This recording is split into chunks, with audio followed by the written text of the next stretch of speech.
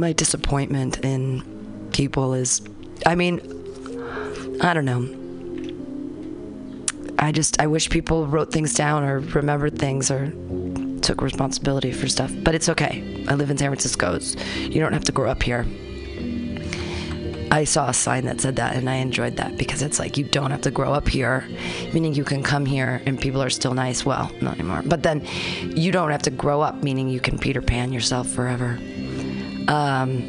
Let's do the old trick Trump is, and we'll see what comes up. They've got to be... The internet knows who I am because it's saying Trump is, and then we've got an idiot, a moron, awesome, stupid, is a racist. Wow. I mean, that's the gestalt right now, I guess, the general feeling of all people about what's happening with our world. This is fun. Here are 13 examples of 45 being racist. This was updated. This is old. This is so old. And it still is funny and poignant today. He claims to have a great relationship with blacks, which is totally something a normal person would say.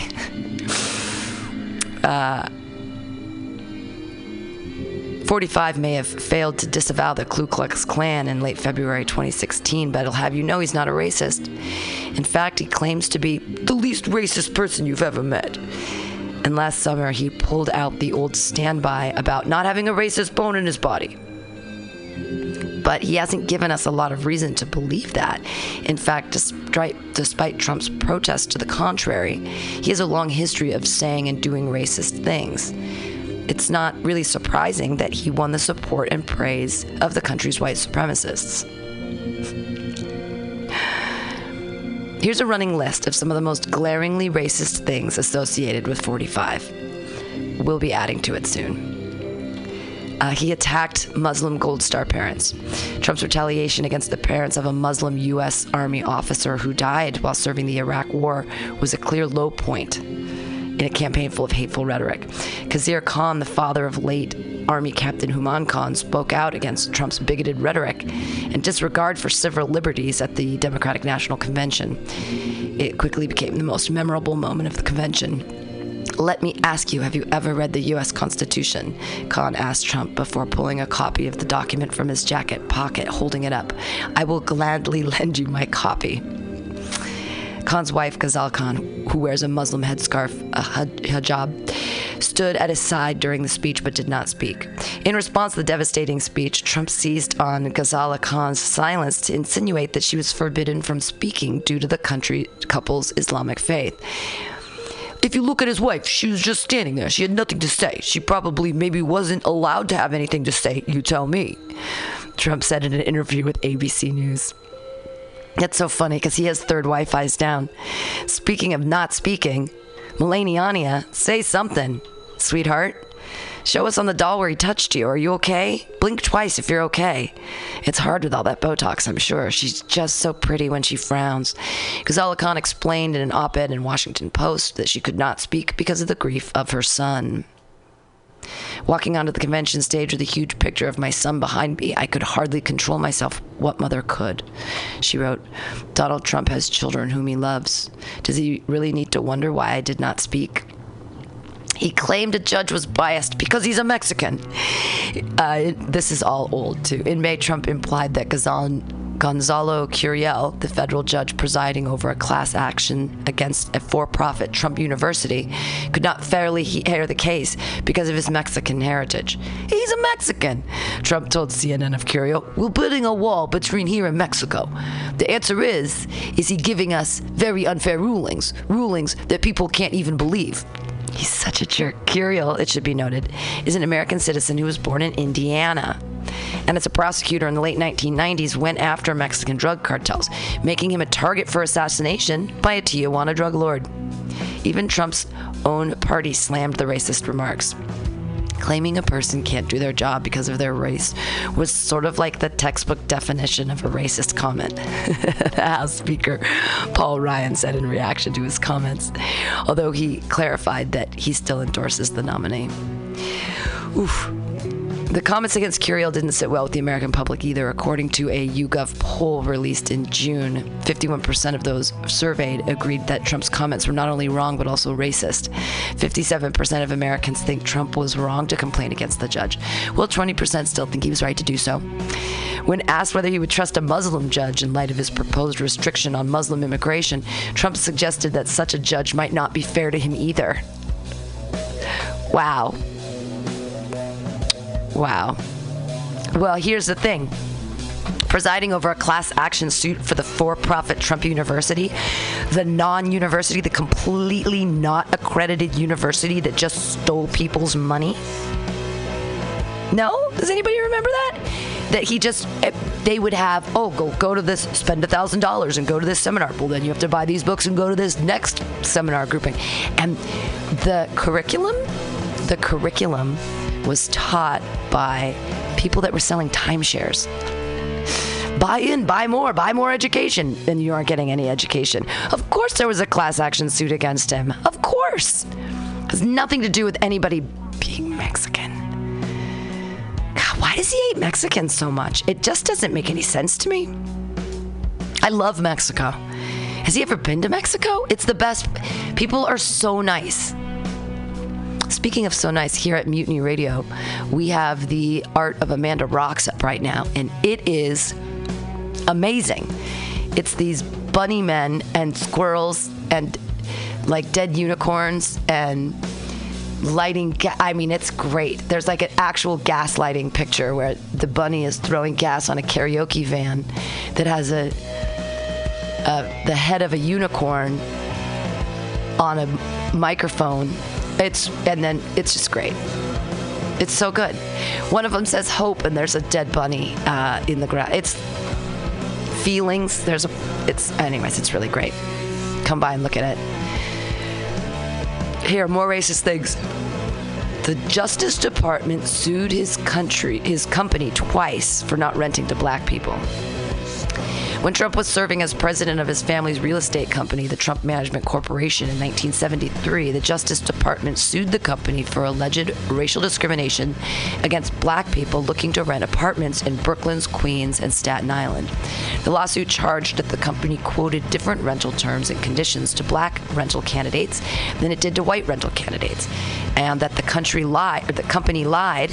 I keep using the words country and company and switching them, and it's sort of funny because he sort of is the CEO of the country right now, and it's as a country, he's making it racist, and it's fucked up. And the company lied to black applicants about apartments not being available. Trump called those accusations absolutely ridiculous and sued the Justice Department for $100 million in damages and defamation. Hey,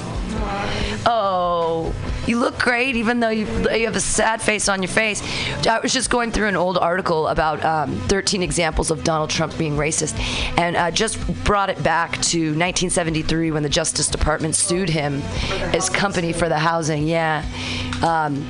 He said it was absolutely ridiculous. Without admitting wrongdoing, the Trump Management Corporation settled the original lawsuit 2 years later and promised not to discriminate against black people, Puerto Ricans, or other minorities. Trump also agreed to send weekly vacancy lists for his 1,500 apartments to the New York Urban League, a civil rights group, and allowed the NYUL to present qualified applicants for vacancies in certain Trump properties. Just 3 years after that, the Justice Department sued the Trump Management Corporation again for allegedly discriminating against black applicants by telling them apartments weren't available. Yeah, so he has not liked colored people since. Yeah, he's, I think he might be one of the people that still uses the term colored people. That might be the thing that might be happening. You know, what's funny is I just got on my Lyft, and the guy was asking me, so where are you off to? I'm talking to him about the podcast. Yeah. And I tell him what we talk about. And he's like, I don't pay attention to politics. I'm like, brother, you should. He's like, yeah, there's been some people that came into my Lyft that said 45 is like the greatest president. What? And I'm like, I missed my moment to say, well, those people are racist. But I was so frustrated about something else personally going on in my life. That was just, it was like, I'm like, wait a minute. Did he say that he has people that say, "Oh, Lordy"? People with money have a tendency to be more racist. Because I think just white people. Well, and I think it has to do with class, and I think that there are a lot of poor white people there too that still are racist. But the thing is, here's the stupid thing about, and I'm talking to the poor white folks out there now. You're voting your hatred so much that you rather be in the poorhouse. Right. You're voting against your own interests. Right. Like your hate is so really think. Why hate? Why do people get so angry? Why would you hate that much to be broke? Right. I mean, it doesn't make sense to me. I'm like, you would rather suffer because you have this much hate in your heart. But we're all Americans. It's like, how do we find a common ground? Like, I get it. People, I think a lot of the Bible Belt and they have some serious hate in their heart for me, abortion, for me, the lady who's like a feminist, and they're like, oh, feminism, that's gross. Like, what's wrong with you? And they think abortion is dirty and wrong. And I'm like, no, it's not. But so when can we all agree, like, well, we're all Americans, or we all believe in this Constitution thing, or we're all human, or we're all like, I just feel like, when's it gonna stop? I don't know, and that's the sad thing. And the thing is, you have so many, platforms now that will give you that have, like, that don't tell you the news. For hate. Yeah, exactly. Like you're absolutely right. You have people out there still that the internet is a very fun, fascinating thing where people will find things on YouTube and other websites, and the incels, they're gross. Yeah, they're gross. Like, I didn't know what an incel was until a couple years ago. Yeah, I didn't know that they existed. I didn't know it's they something were that started, I white think, dudes. Yeah, but you remember we read up about that? Yes. Yeah, how it originally started, and it was completely the opposite of what an incel is in today's terminology. Sure.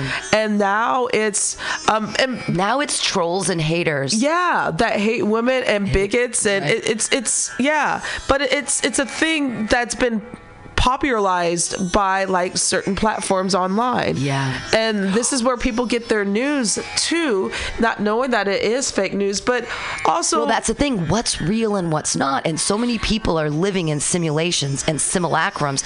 When you have people that are sort of... You can live a life in Call of Duty. You can live a life in Second Life. You can live a life in some of these online... In Fortnite. You can live a life in The Sims. There are all of these digital platforms that are creating alternate realities that people are investing in time-wise and material-wise and just humanity-wise. But that's not real. Or is it real? Is it real? Are those people are interacting, people are communicating, there are simulations that you're looking at on a digital screen or in your VR. Is it real? Is it not? I mean, it's not philosophically. Real. I mean, it's not real. It's just like the fact of the matter of, like, going old school, like what our parents would tell us, don't believe everything you see on TV. Right. It's the same thing. Internet is just, it's TV. Well, it's a screen. It's a screen. But what if our eyes are screens? What if, our eyes are screens. Could we truly be in, like, how do we know that this reality that we're in right now is real? Because right now, you and I are real in this room. But people could be listening to this later and they're listening to us and it's real. But it's not real because it's a copy of the real. But it's still like they're there. And this moment was real. But when they're listening to it, they're in another moment. And that's real too. I think that's the problem. We're over analyzing everything. And I think the fact of the matter is what, like, for example, 45 will say something and you'll hear them say it and it'll be recorded it'll be tweeted, it'll Twitter out. Yeah. And is that real? It's what he said. Does it have any weight to it? Does it have policy? How does it shape things? But then he'll go back and say, oh, I didn't say that. But it's like, actually, you did. We have proof of it. Document of it. Yeah. So that makes it a lie, right? Yeah, exactly. That's exactly what I'm trying to say with how we're over analyzing things. Like, if you see it coming out of their mouth, As long as it's not doctored, of course. Right. That's another thing. What about the lizard people? What about the Anunnaki? No, I'm kidding. But I mean, I don't like to overanalyze what's real. See, but it goes back to philosophically. It goes back to Plato. Well, first it goes back to Socrates, because everything is thought, and it doesn't have any that you shouldn't write things down, and thought is what makes things real. Now, then when you extrapolate that and you put that into Plato, and Plato said, he talked about the Platonic chair, that here's it, when I say the word chair and you think of a chair in your head, that chair is real. Now, is it the chair you're sitting in? Not necessarily. Is that chair real? Yes. But is it? But the thought of the chair in your head is real. That's a real thought of a real chair. Now, is that chair built? It could be built somewhere. Could you build that chair? Absolutely. So ideas are real. That's what I'm sort of getting at, is that.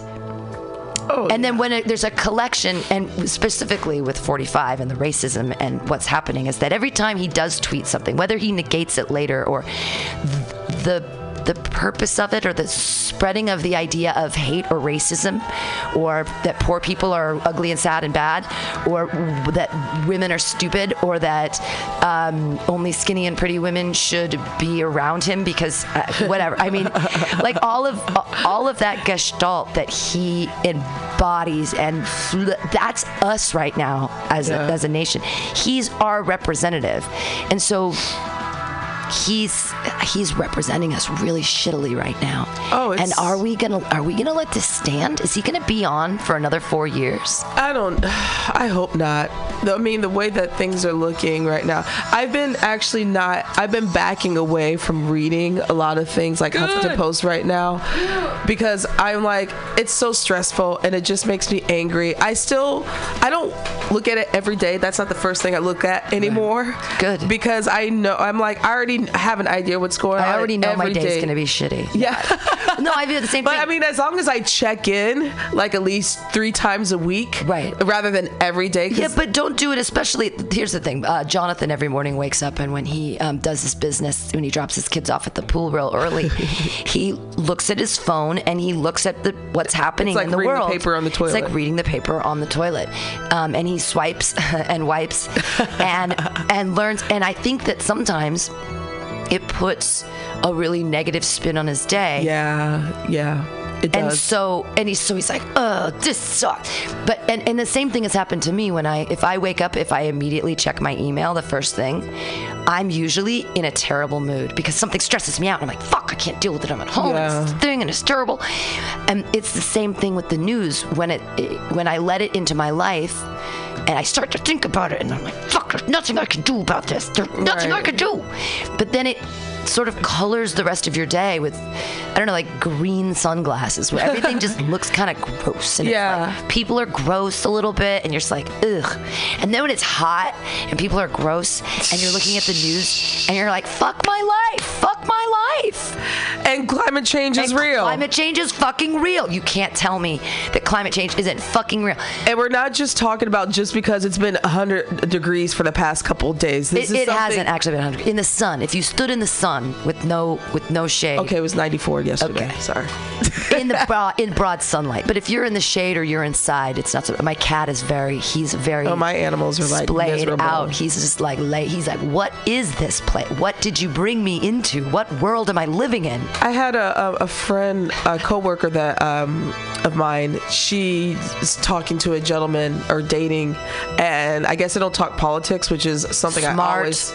I always have to know. I'm a black woman, so I have to know where you stand. But all language is political, so even if you don't talk politics, all language is political. But so you know where people stand. Yeah, but she was mentioning something about climate change or what have you, because she's smart people believe in it because it's fact. See, this is the part that this goes into the believing and what you were talking about. Now, it's scientifically been proven that this is something that is happening on the planet. Okay, so basically, he said to her, like, you really believe in climate change? Now, tell me this. Red flags, big bells. Thank you. See, this is what I'm saying. It's a very important conversation. Like, if you just were first meeting Jonathan And he said that, and he wasn't joking. I think if it was a joke, I'd be like, fucking hilarious. Stick your dick in my mouth and let's get out of here. Yeah. No, like it's he wasn't joking. He wasn't saying it like climate change isn't real, like ironically or like sarcastically. With all due intent, he was like, "You really believe in that? Wow." I'd get up. I'm like, we can't do this. Yeah, I'd pee in a glass and be like, here's what you're going to drink in your future, man, because there's going to be no water left. That's actually kind of You want to drink my urine now or later? Because either way, we're going to get to it. You don't believe in climate change, but you just want to drink apple juice? Like, you know where the apple juice comes from the apples. You know how apples get all fat and juicy? Water. Like, I mean, you can't feed Gatorade to plants. We learned this. But it's got electrolytes. It's got electrolytes. Yeah. Mediocrity, or what was it called? Idiocracy. Yeah, which is a really scary thing. I love that so much, that he was like the most mediocre man in the whole universe, and that he in the future was like the smartest genius. What was it? I am sure that was his name. Yeah. I am sure. Yeah. Welcome to Costco. Right, because he was I so love dumb. you.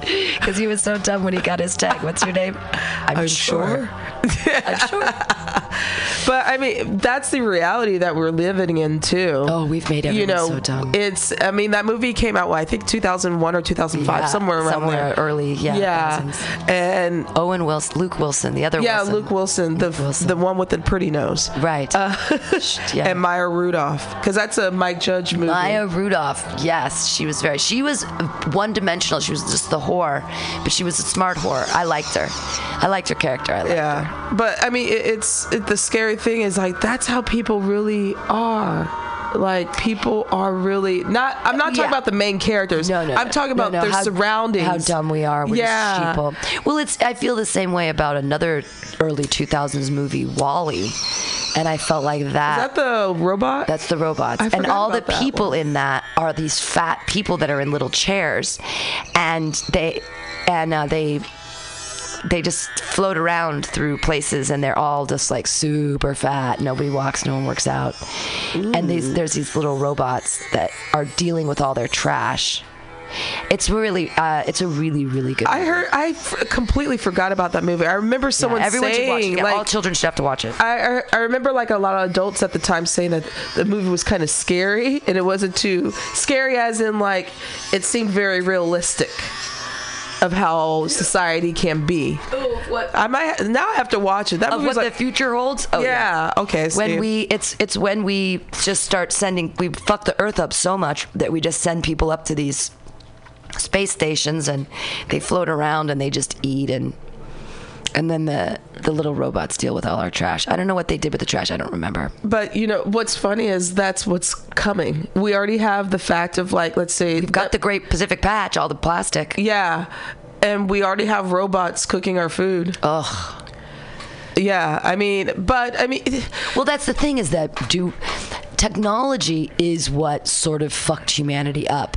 In that, and we can go even farther back, like to farming, to making bread, to even adding heat to things, like, or the cotton gin. Yeah, well, all technology. So when I would say that probably our first technology was probably like sharp things to kill things. A wheel or a rock. The wheel is a first thing. The fire is a first thing. Once we start getting into like farming, like, wow, we're taking specific grains and we're putting them in places and we're growing them and we're saving seeds. That technology is crazy. That changes things. But then the technology that's built off the actual technology of farming now, with like these huge machines that do all the rows and then plant all the things and then water it and then do. I'm glad you mentioned this. I'm so glad you mentioned technology. The farming aspect, because this relates to food now. Right. I'm going to look up something for you. I wish I could show you people out there, but you can look it up too. I saw this really disturbing thing about fake foods. Oh.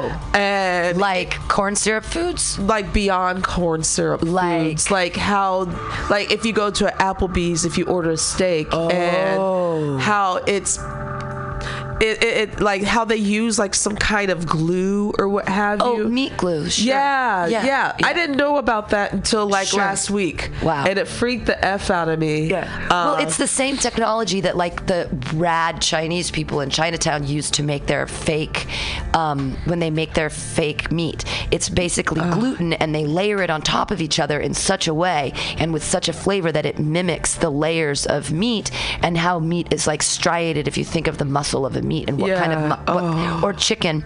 Like you think about how chicken flakes, when you cook it and it does that sort of stringy thing. So but they replicate that with gluten.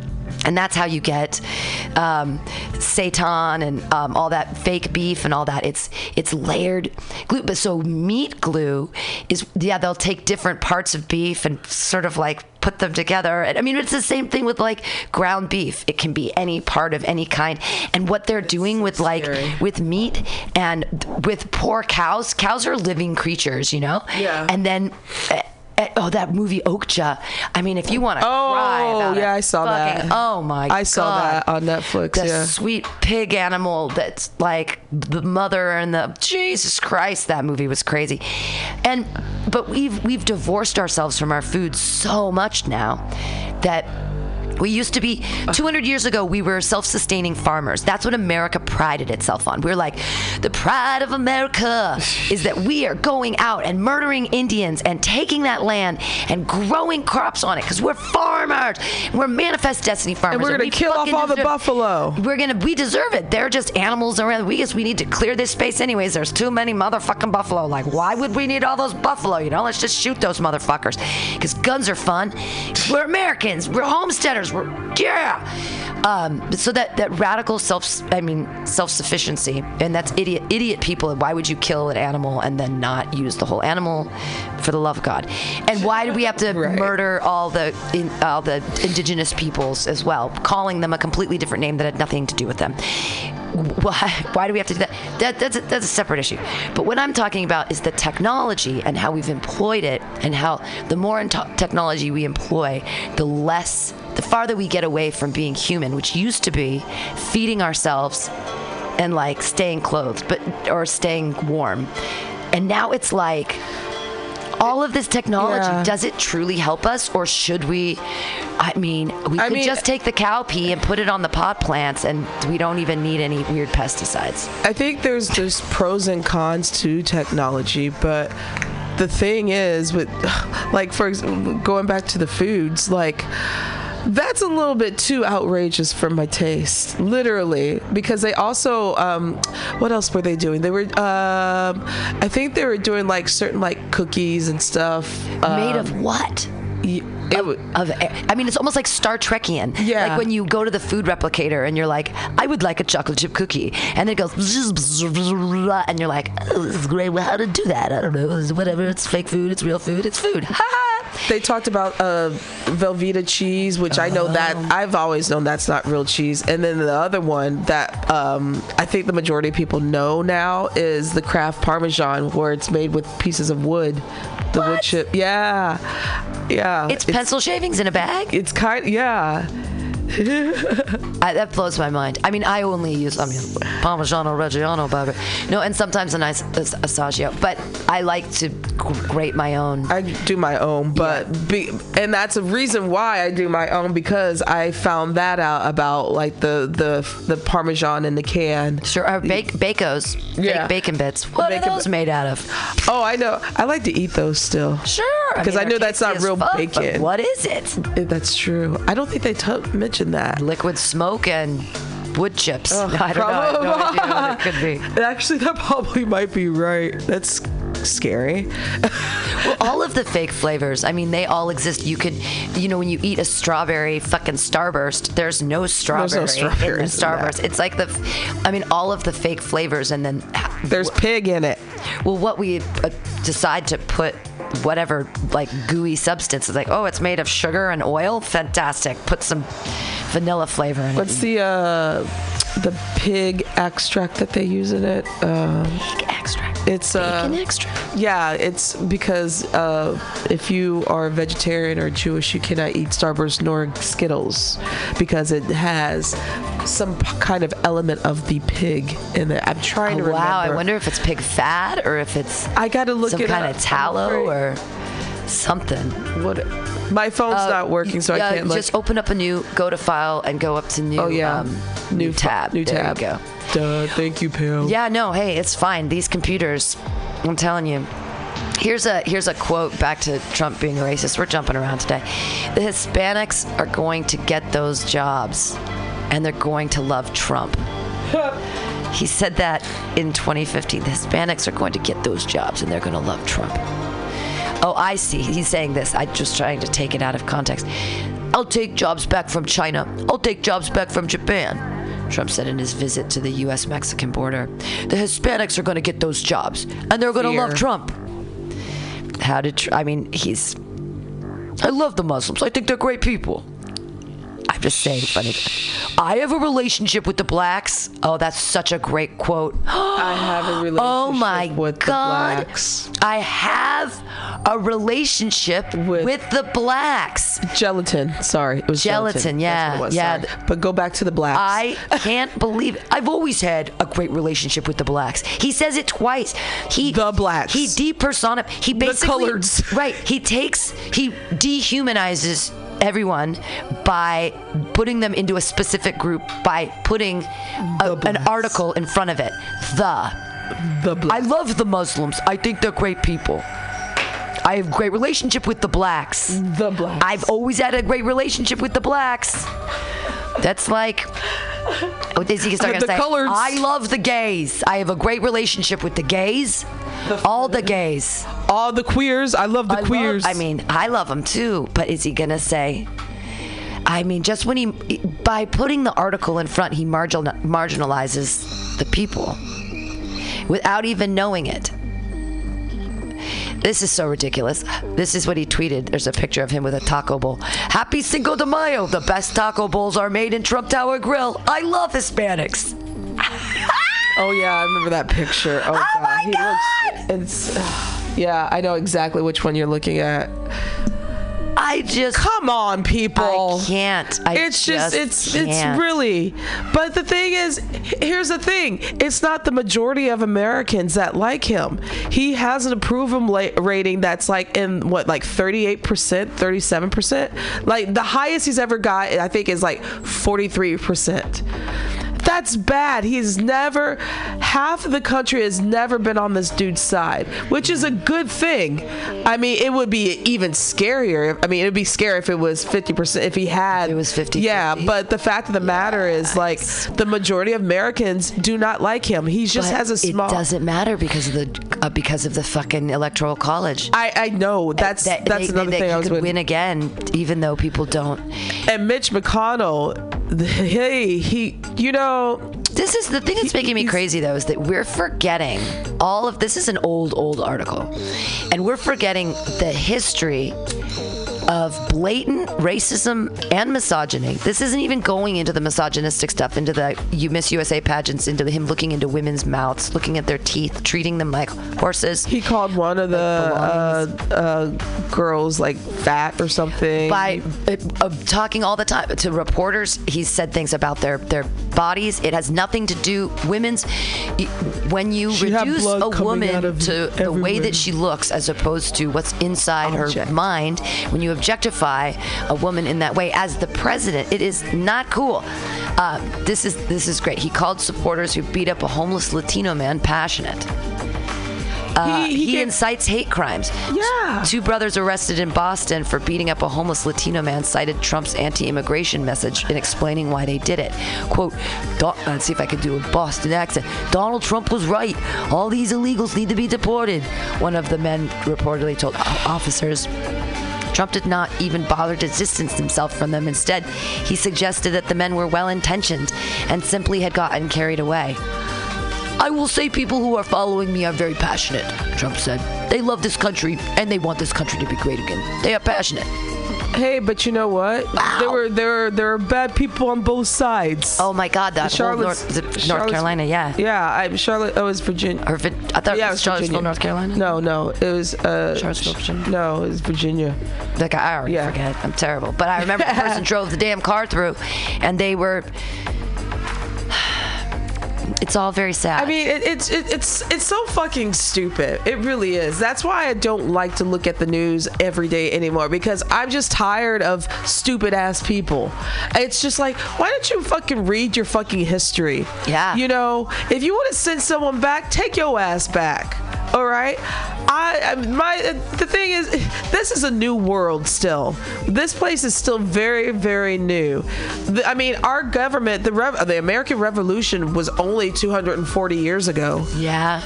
I mean, let's see, Columbus, or that one fat white Italian dude, Columbus so-called, supposedly came over here not that long ago, or 1492? That's not that long ago. The first settlers, by the way, the first Africans were dropped here in 1619. This is the 400th anniversary, August of 1619, in Jonestown. Wow. Yeah. Was it Jonestown? Yeah, I think. Yeah. Go on a celebration. So that's 400 years. That's crazy. And not that long ago. Yeah, not that long ago. The first settlers here were about 400 years ago as well. Yeah. So, cry me a fuck. And then if we want to even talk about the 20th century, where the most majority of people of their first generation white people, that's who I'm talking about right now, who immigrated over here from Europe to find a better place, and now they want to be these, like, you know, supporters of this guy. Yeah. It's just like, read a fucking book about yourselves. It would be like if read your history. If everyone from San Francisco moved to Portland, and then I'm trying to think of a good analogy, but I can't. I got one for you. Yeah. If California was once Mexico. Right. Go back to Mexico. I am here, motherfucker. Yeah. And why they don't hate us so much is beyond me. I don't get it. We've shit on Mexico so much, and they are awesome. Like, the country is awesome, people are awesome. It's so fucking beautiful. Like, man, I love Mexico. Oh, we've shitted on the Latin countries, period. That's a whole nother topic. And then it all comes down to capitalism. I feel like, and not caring about other people, or subjugating people and saying, well, they look differently enough from me that I don't feel like a bad person when I treat them like they're not a person. Yeah, I think we've... Go ahead, I'm sorry. Oh, no, we do it right now. People who are serving other people, you put them in a uniform, because then people feel less inclined to shit on them, because they don't see them as people, they see them as servants, or they see them in a different Well, I mean, just context. like how we treat each other across the board. Like, okay, I'll throw a sports analogy in there. The other night, I'm sure you probably watched the game because you're Warriors. Oh my God. Okay. Crazy game. Poor Hiplo. So, and I'm surprised the Canadians act this way. This is how inhumane we've gotten. The guy who we found out is the co-owner of the Warriors, when he pushed one of the players because he was like on the floor seats. This happened last week. You don't know about this? No. Oh yeah. I want to look this. Oh shit yeah. up. And how they treat those players inhumane, but they are black, so they're just here to entertain us. Yeah. He's on the floor. I forgot the guy's name and I forgot the player, but they have floor seats. Okay, shit's going to happen. Warrior fan who pushed Kyle Lowry should face a lifetime ban. There we go. Kyle Lowry. Yeah. He's a great player right now on the team. He's a little guy too. They've got two guys that are little, Van Fleet and Lowry, and the other guys are big. Like Kawhi Leonard is big, and they've got Gasol, who's fucking White Walker from the north. But they've got these little guys. They've got Lowry, who's been fucking on, and it's just like, man, he sucks. This is how we treat people. So basically, does it have the story on there? Yeah, it does. Yeah. Instead, now they're pushing him as if he insulted their mother. Oh, I see. Wow. Not sure what the fan was thinking here, but clearly he's in the wrong. When you sit courtside, you understand there's an inherent risk of players running into you. but it doesn't give you the right to push. That doesn't give you. Oh god, it's this whatever's happening is not working. It doesn't give you the right to push him in an aggressive manner, which this fan did. Meanwhile, the women who actually got bum rushed took it like a champ and got back up. No shoving necessary. Gotta say, Lowry is right. Like the Utah Jazz fan who got into a verbal altercation with Russell Westbrook. This fan needs to be made an example of. Kick him out of the NBA for life. Let the rest of the fans know this sort of behavior is completely intolerable. Win or lose, you got to be better than this fan. Meanwhile, the Raptors were up 2-1. Now it's 3-1. 3-2 now, though. In the NBA Finals, and Lowry's a huge reason why after scoring 23 points in the game, Kawhi Leonard will get the most credit, deservedly so, but Lowry is the Raptor X factor that keeps playing like this. Yeah, he's been great in this game. And so I want to look at this footage. Yeah, it's the pushing, because that's like what? And then a couple nights ago, it's very okay. So goes in, and then the woman gets up, she's fine, and then who pushes him? I didn't even see who pushed. I didn't even see it. I don't know what happened. I looked at it and I couldn't see it. Here, I'll find a better one for you. And then the other night, when they were playing Toronto, Kevin Durant got hurt. Oh, yeah. And you know what those Raptors fans did? They were just cheering. Oh, well. You don't cheer when someone gets. Yeah. I mean, I say I rejoice in your failure sometimes, but it's not to their faces. It's no. My thing is this: it's inhumane to see. I get it, it's a sport, but this is what I'm talking about, how inhumane people have gotten and how disconnected. The fact of the matter that you're going to cheer, the whole stadium cheered for someone getting hurt. Right. Rather than say nothing or do nothing. Like cheering and clapping for someone's pain, that's where we are right now with dude 45. Right. He's like the cheerleader of like, hey, you know what? Let's lock some kids up and kidnap them. Oh, and split them away. And then people are cheering for those kids' pain. Like, that doesn't make sense to me. That's very inhumane. Or like when that protester, when he was on his campaign trail 4 years ago, he was wanting. He had the guy. There's this a hillbilly that beat up sucker punched that brother in the face, and said that I'll pay for his bills when he incited a riot. Exactly. Yeah. Yeah, he incited a riot. Yeah. That's in the 13 examples of something he did. He incited a riot. He condoned the beating of a Black Lives Matter protester. Yes. At a November campaign rally in Alabama back in the day, Trump supporters physically attacked an African-American protester after the man began chanting Black Lives Matter. Video of the incident shows the assailants kicking the man after he'd already fallen to the ground. The following day, Trump implied that the attackers were justified. Maybe the protesters should have been roughed up, he mused. It was absolutely disgusting what he was doing. This isn't the same one where he says something like he incites them and literally says like, I'll pay for his bills. That's the same. That's the guy I was thinking of. He's the worst. Oh, I looked up that thing. So Toronto fans blasted for cheering after Kevin Durant's brutal Game 5 injury. Kevin Durant went down in Monday's Game 5 clutching his right leg, something few basketball fans wanted to see. Some of those fans, though, were apparently in attendance at Scotiabank Arena in Toronto and cheered at Durant's misfortune.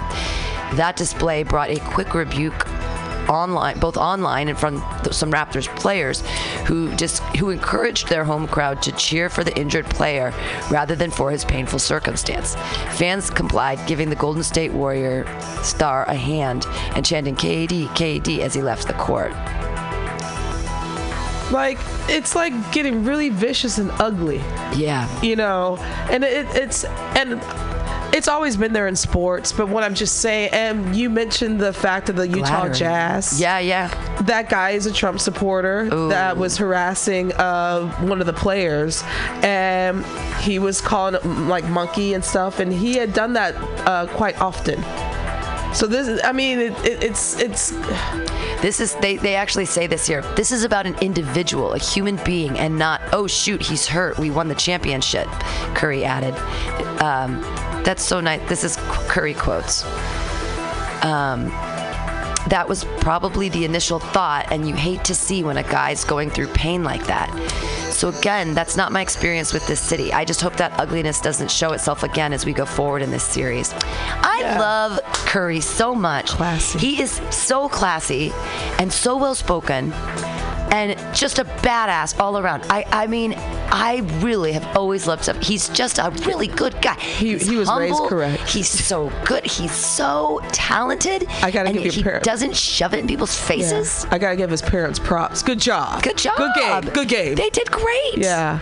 And that. What a buddy. I mean, that and the whole season, the whole basketball season has been pretty ugly. I haven't been paying attention to it, but what I've been paying attention to is the controversies that have been going on, such as, for example, what happened the other night with, fans cheering about someone's pain. Like, he could actually be out. It could be his Achilles heel. So that means he could he's never done. play again. Exactly. Yeah. And then the shoving. I found the shove, by the way. I found the shove, you guys.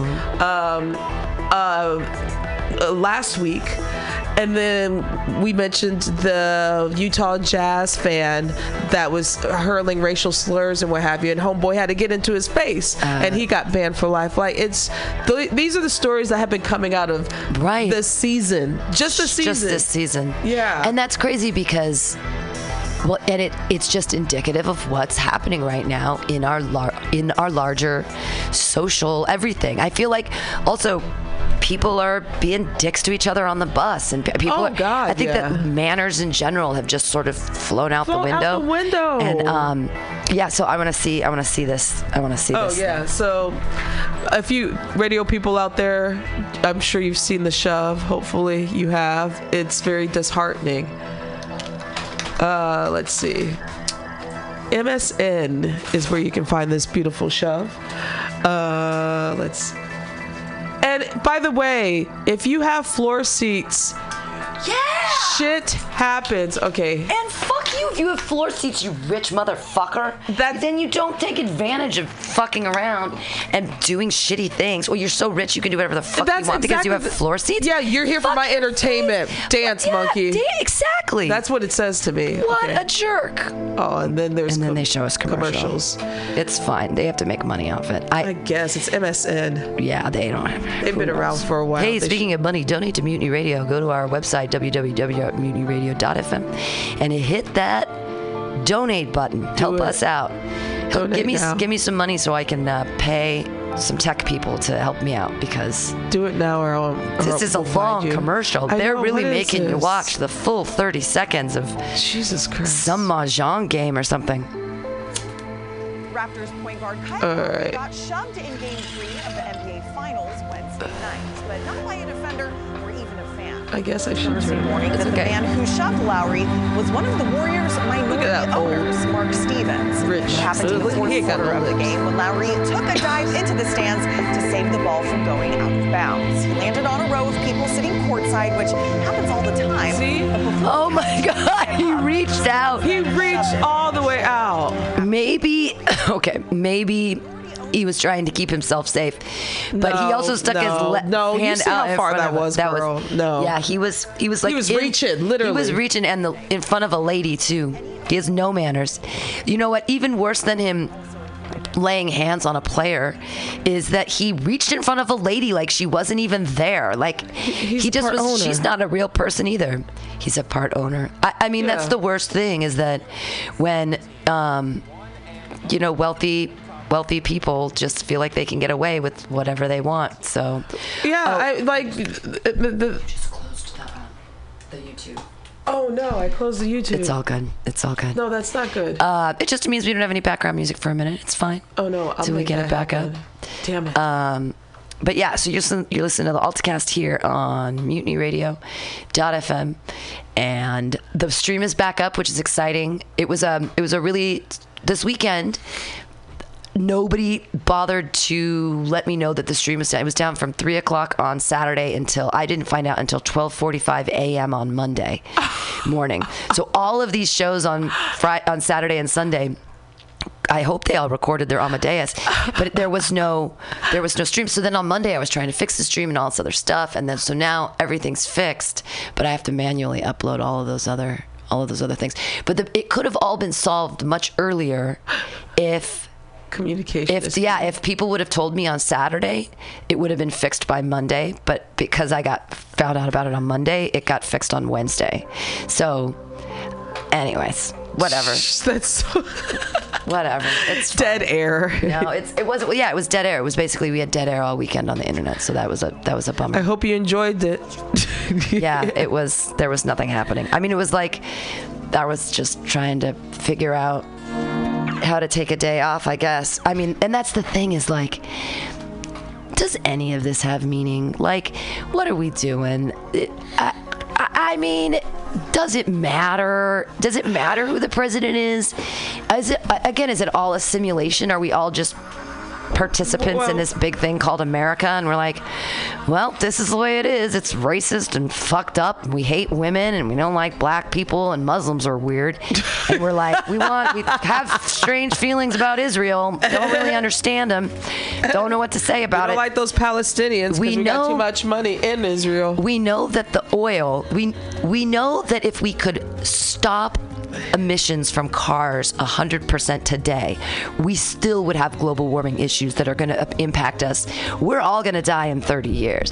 And the concept that we're still fighting over oil and we haven't moved away from an oil-based economy, we're still doing it.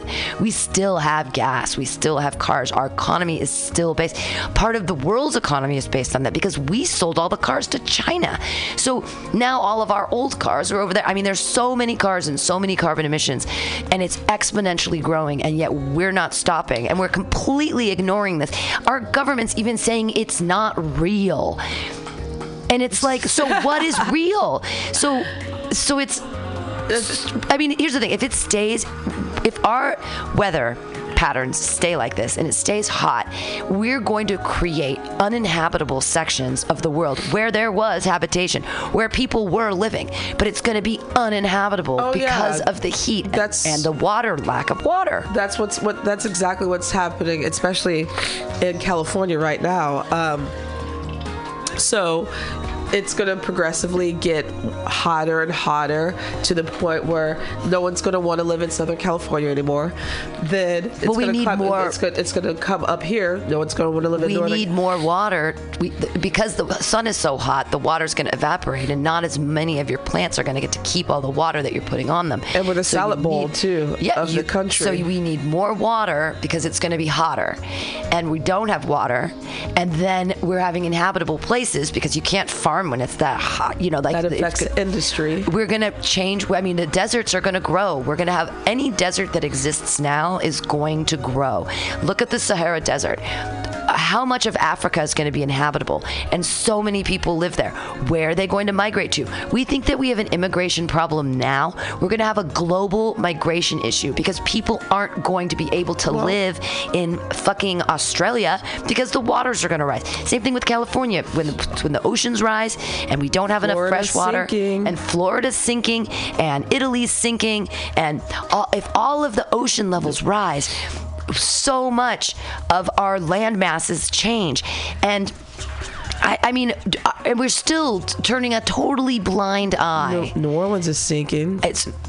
If we stopped, like, the only thing I can think of, which is just crazy, would be that it's all public transportation. No one gets a car anymore. But then the thing is that we've been a car-based economy for so long, and for so many years.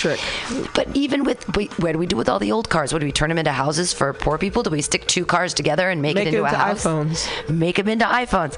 That's so funny. But but that's how do we change from a car-based economy? Even now, where we're like, oh, taxis, but now Lyfts and Ubers and so many other people. I wouldn't be able to survive without Uber, Lyft. It's my job. Like, if we removed cars from America, we need 100%, we could maybe start making a dent in the carbon emissions and the global warming issues that are going to exponentially grow. But we're never going to do that. I listen, we need cars. I'm more on the fact of like, why has it taken it so long for us to switch over to electric? Right. Where we don't have to completely use gas and pollute. And hydro, we can do hydroelectricity. Yeah, exactly. Like, but that's because the gas companies like Texaco, and they're part of the global warming. They know what they're doing. This is why the Republicans get paid by those oil companies to say that climate change is not real, because they know companies like Texaco, who pollute the ocean, by the way, they do a great fucking fantastic job. Right. And the Exxon Valdez, remember that? Yeah, exactly. In 1989. Yeah. Oh, and there's still an Exxon in Alaska right now is still polluting the ocean right there. They don't talk about that one though. They don't want to talk about that. But the fact of the matter is, it's all. Well, let's see. It's We're looking all up about money. Is global warming real? And it depends on who's on what side. I think global warming is obviously We shouldn't have to. Yeah. Is global warming real? Get the facts. National Geographic. And is here's global the thing. Real? Conserve energy future. It's the fact of the matter. It's like the Republicans have been bought by these oil companies to tell the public that it is not real. And again, can I remind you, one of the worst presidents, he's not number one anymore, but Richard Nixon is the one that started the the EPA in 1971. It's Environmental Protection Agency. Yes, who is a Republican and a racist, but he started that back in the 70s. Right. So this is the global climate. I picked on the last one, and it says the global climate. There's a really great picture of the Earth blowing up. Although some people do not believe that global warming is real, the facts say that it is very, very real indeed. The Earth's temperature has risen tremendously over the past 50 plus years, which shows us just how real the threat is. According to NASA.gov, humankind has been experiencing the effects of climate change for the better part of the past century. Not only have there been 7 cycles of glaciers advancing and retreating within the past 650,000 years, but within the last 7,000 years, we've seen the end of the last ice age. This also marked the start of the modern era, as well as the beginning of humankind. Global warming facts. A few global warming facts. After reading these climate change facts, you may not be a skeptic for long. Here's a quick list of facts you should know about climate change. There has been a rise in the world's temperature. The fact is, the Earth's surface temperature has increased by about 2 degrees since the end of the 19th century. That is very fast in planetary terms. In fact, the fastest rate in recorded history. Since the 19th century? Since 2 degrees since the beginning of the Industrial Revolution, basically. Isn't that what you just mentioned? Yeah, from the beginning of the Industrial Revolution, that's pretty much 1800s. When we started taking fucking up shit. Yeah, we started doing like mass industry. When we started with also then trains. Yeah, but steam energy isn't a bad thing, but coal is not good. Depended on that for way over 100 something years. Coal is the same thing. We're taking something out of the ground and burning it, and then that's what. Our oceans are warming up because the surface of the world is getting warmer. The oceans have absorbed a lot of the heat. Since the year 1969, the temperature of the top 2,300 feet of the sea has increased by about 0.302 degrees Fahrenheit. So, a third of a degree. Since 1969, that's pretty big. Ice sheets are shrinking. The ice sheets from Greenland and Antarctica have reduced a lot. According to the data from an experiment by NASA, Greenland lost about 36 to 60 cubic miles of ice each year. This happened between the years 2002 and 2006. Antarctica lost 36 cubic miles of ice every year between the years of 2002 and 2005. Wow. Glaciers are disappearing. As a result of the increasing temperatures here on Earth, glaciers are quickly becoming things of legends. Glaciers are disappearing at an alarming rate. All around the world, glaciers are retreating and growing smaller every day. Some areas are getting less snow. During the end of winter and the beginning of spring, we used to get more snow before the temperature of the planet went up. In some places in the world, we are getting less snow overall. Also, the snow is melting earlier than usual. Sea levels are rising. The seas have increased a lot. The sea levels in the world have risen about 8 inches within the past century. However, it gets even worse since the rate of increase has doubled within the last 2 decades. This is in comparison to the previous century. Arctic sea ice has reduced. Not only is the extent of the sea ice in the Arctic diminished, but the thickness has too. Looking at pictures NASA has taken from space to study the disappearance of Arctic sea ice should be enough to make anyone believe in global warming. Severe weather events have increased. Not only has the number for record high temperatures in some areas been growing, but the record low numbers have been getting lower quickly over the last few decades. Also, the amounts of rainfall have increased in the United States. The oceans have been acidifying. Since the start of the Industrial Revolution, the amount of acidity in our oceans has increased about 30%. Wow. Okay. Going back to the severe weather, like this year has been a mess for the Midwest. Yeah. Mess for the Midwest. That's funny. Like there's still flooding. And then they've had more tornado action than normal. Poji said that too. He said that it was like crazy tornadoes and crazy hailstorms. Yeah. Like crazy hail. Like I've been having to call family up like at least once a week. Like, are you guys okay? Are you guys flooded tornado? You know, something's always going on. Well, and tornadoes are crazy, and that's why hail gets involved, is that it's raining and it's cold, and then it becomes an ice ball, and it gets thrown back up into the sky because of the tornado. Yeah. And so it keeps coming up and down and around because of the really air picking it up. It's crazy. Hail is crazy, and if they get big enough, you could get hurt. Oh no, I've gotten hit by the head. I've gotten hit in the side of the head by a hail, like a little golf ball size hail. I mean, you could die. Yeah, like they. I would have to look that up. Yeah. Has anyone ever died from a hailstorm? Hailstorm. Probably. Shit, that shit hurt. But yeah, I mean, this just like this year's not over yet, and summer actually hasn't technically began yet, so we're already starting off, you know, to a shitty start of the year. We had those horrible snowstorms, those floods in the Midwest, crazy tornado action, and then we've had some of the craziest couple of days here where it is so abnormal. It is too hot for people to even deal. The what was it, Monday? It was actually 100 degrees. That's here. Crazy. That's crazy. Actually, yesterday was 94. I went to the beach yesterday. That's what I took my ass to do. In May 2017, the World Meteorological Organization announced the highest reported historical death tolls from hailstorms. Ooh. 2017. So that's not too long ago. No. I bet you it's like in some third world country. That was like hailstorm death. Well, also all the pictures for hailstorm deaths were of flamingos.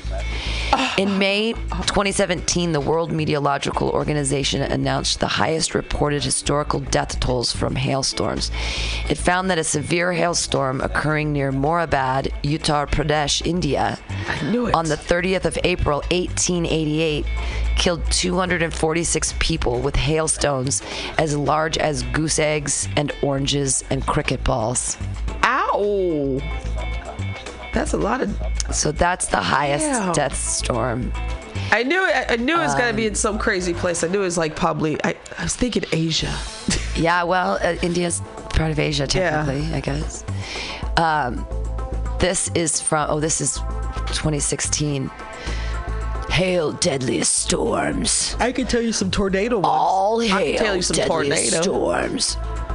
You know what's even scary? Like, I don't want to sound like one of those crazy people that talk about the end of times, but you know we're coming up on our 30th anniversary of the 1989 earthquake. Really?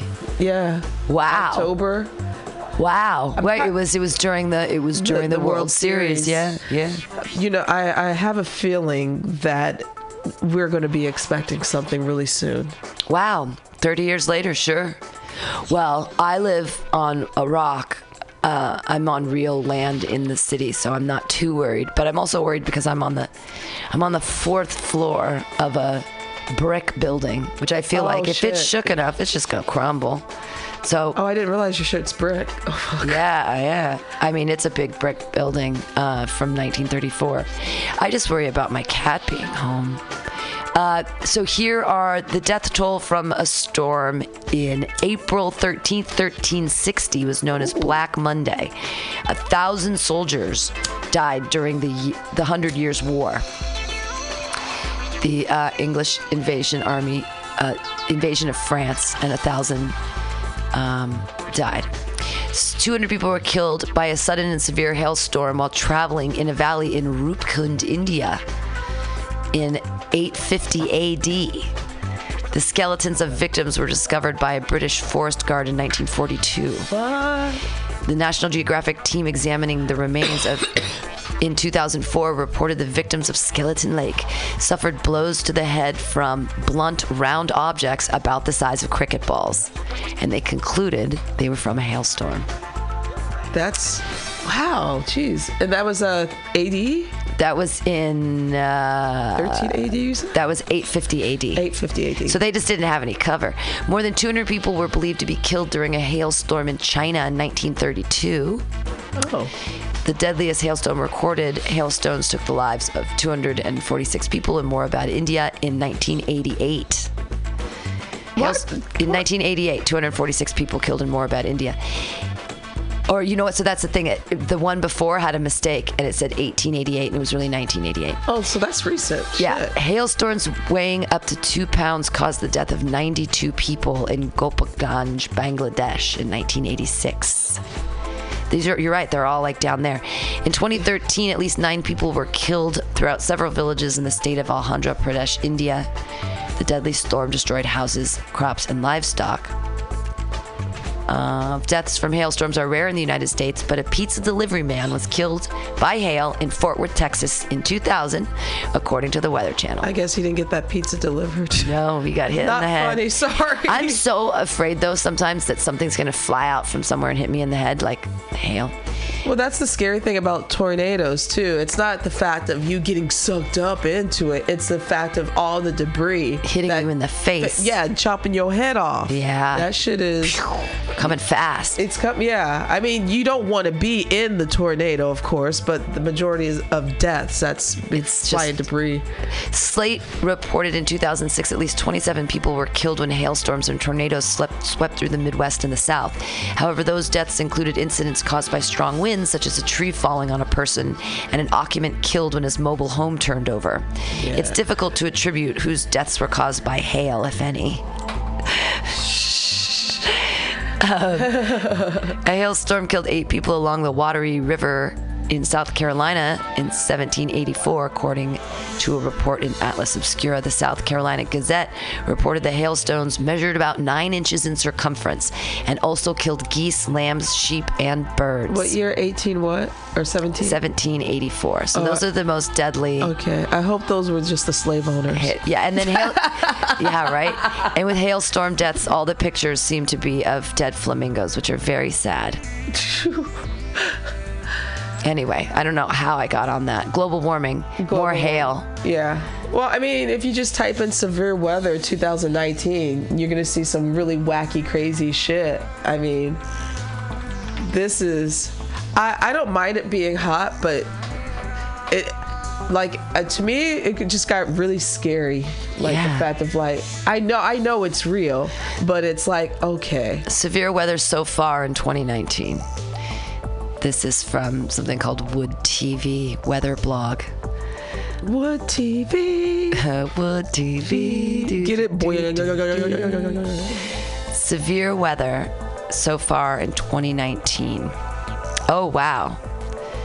So that's all the dots are the reports. Notice those are a lot of red states. Yeah, the whole eastern seaboard in the south, all the way through Texas, has a lot of severe weather. Wow. I guess I shouldn't be surprised.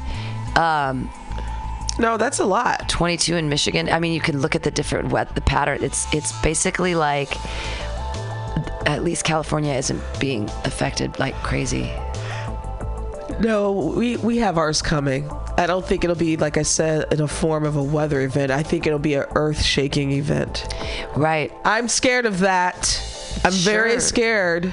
I'm luckily I'm on a little hill too, because I'm not too far away from the bay. So, but the people that live down below me, God bless y'all. If anything shall happen, I just don't want to be on a bridge. Oh my God. I don't. Every time I cross the bridge, I always think 1989. Today's earthquakes in San Francisco Bay Area, California. We've had 0 earthquakes in the past 24 hours. 2 earthquakes in the past 7 days. 19 earthquakes in the past.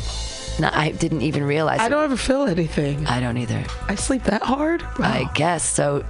This has all of them. Napa. What's the there was one scale? yesterday in Napa, about 12 hours ago in Napa, 2.7. Okay. About 23 hours ago, Mountain House, California, 2.1. About 23 hours ago, 3.0, Mountain House. 3 days ago, 1.6, Bay Point, California. 3 days ago, 1.6, Angwin, California. 7 days ago, Bay Point, California, 1.5. Let's look for a bigger one, 2.4, 13 days ago in San Martin. I don't even know where that is. Oh, there was one right here. 11 days ago, 1.5 in Tamalpais Valley, which is just right up from us, just in Marin there. Oh, it's a Marin. Yeah. Oh, shit. Livermore, they've had one recently. Oh, wow. That's where the Mountain House is. About. Do you recall, like, being in the earth, not in the earthquake, but when that happened? In 89, I remember it because I remember that it was the ball game, and also I was upstairs and I was taking a dump, and I was on the toilet. I was on the toilet and everything started shaking, and I got up without my pants on and I stood in the door frame because I guess that's where you're supposed to stand. It's the safest place or whatever. You didn't even get so to I didn't wipe. even put no, I didn't even wipe, and I just stood up and I was like, this is really scary, and it went on for a while. And then it stopped, and I feel like probably the safest place in the house because I was like in a door frame inside of a bathroom. Like, so there was a bathroom door frame that went out to the hall, but then there was an inner bathroom door frame, and I was in there. You're just holding. And I hold the inner door, and it was fine. I mean, I wasn't like super shaky, and some stuff fell off the walls, and it was scary, but it was fine. I mean, but I was in Danville, so. Yeah, okay. Yeah. My dad was in the city. He was still at work, and he actually had to stay in, and they put out a newspaper. They got their generators up, and they put out a newspaper at midnight because all the power was turned off, and he couldn't get home, couldn't get across the bridge. So he was at the Chronicle Examiner at the time, and they're like, let's put out a newspaper. Was your mom kind of freaked out? Like? Yeah, but I think that we knew everything was okay. I mean, I think that somehow he communicated that. It was before the days of cell phones. Right, it was 1989. Right. But I'm sure that he figured out a way. Because he was right down there at Fifth and Market at that building. And chaos. But so earthquakes are real. Yeah, you could. That's when he couldn't get home. He used to van pool. Shit. So he couldn't. 3.2 about a month ago in Calistoga. But this is today at 3.0 in Mountain House, California. This week 3.0 in Mountain House, California. This month 3.0 in Mountain House, California. This year 3.7 in Black Point Green, California. We've had 380 earthquakes in the past 365 days. That's an earthquake once a day in the San Francisco Bay Area. Damn. That's a lot. That's a lot. But I guess that means that it's not a big deal. It's safer than we think or something because... It's better to have that jolt rather than the big one? Is that maybe, yeah. Like it's sort of like burping. Like if you think of the plates, like seismic plates and the gas underneath them and they're like burping out little bits. Like that's why they sort of rumble here and there. Yeah. I mean, that's the only way I can kind of try to make sense of it in my stoner brain. But I also feel like those plates can be maneuvered by things like pulling fracking and filling it with water or doing underground bomb testing. I feel like that could have some effects on some tectonic plate issues. And then that could... It might have... There's some... Like the Fiji, like tsunami... There was some tsunamis and shit that happened. And if you look back, like... You know, India and Pakistan were both underground testing could Could that maybe have affected something that could have maybe a couple months later turned into something else, like a tsunami on another part of the world? Like, how much does the butterfly effect work, and do we write it off as the butterfly effect when it's like things actually have meaning? Like when you do something, there's a every action has an equal and opposite you can't, like, energy can't be created or destroyed. You just kind of keep moving it around, and that's a fact. That's scientifically proven. That's not an opinion. So like so if you pulled, that's why I feel like if you're moving the tectonic plates around, like, isn't that energy? It's got to go somewhere. It is, because going back to the fracking, that's why in Oklahoma they've been having those earthquakes because of fracking. Yeah, and it's very uncommon of places like Oklahoma. Not saying that it could never happen, but they're playing with the plates because of fracking. Man-made earthquakes. How fracking disposal wells can cause earthquakes. The culprit of earthquakes near fracking sites is not believed to be the act of drilling and fracturing the shale itself, but rather the disposal. It's because they're disposing of it, and they're filling up. Hydraulic fracturing or fracking, a drilling process that injects millions of gallons of water, sand, and chemicals under high pressure into a well, cracking the rock to release natural gas and oil, has only been known rarely to cause earthquakes. But the disposal of drilling wastewater used in fracking has now been scientifically linked to earthquakes. The fluids used in fracking and the wastewater that comes back up the well is disposed of by injecting it into disposal wells deep underground. This is generally regarded as the safest, most cost-efficient way to get rid of it. But in some parts of the country, especially in Barnett Shale area around Dallas-Fort Worth, it has also been causing earthquakes, and they're growing in both number and strength. How fracking disposal wells can cause earthquakes. The culprit of earthquakes near fracking sites is not believed to be the act of drilling and fracturing the shale itself, but rather the disposal wells. Disposal wells are the final resting place for the used drilling fluid. These waste wells are located thousands of feet underground, encased in layers of concrete. They usually store the waste from several different wells.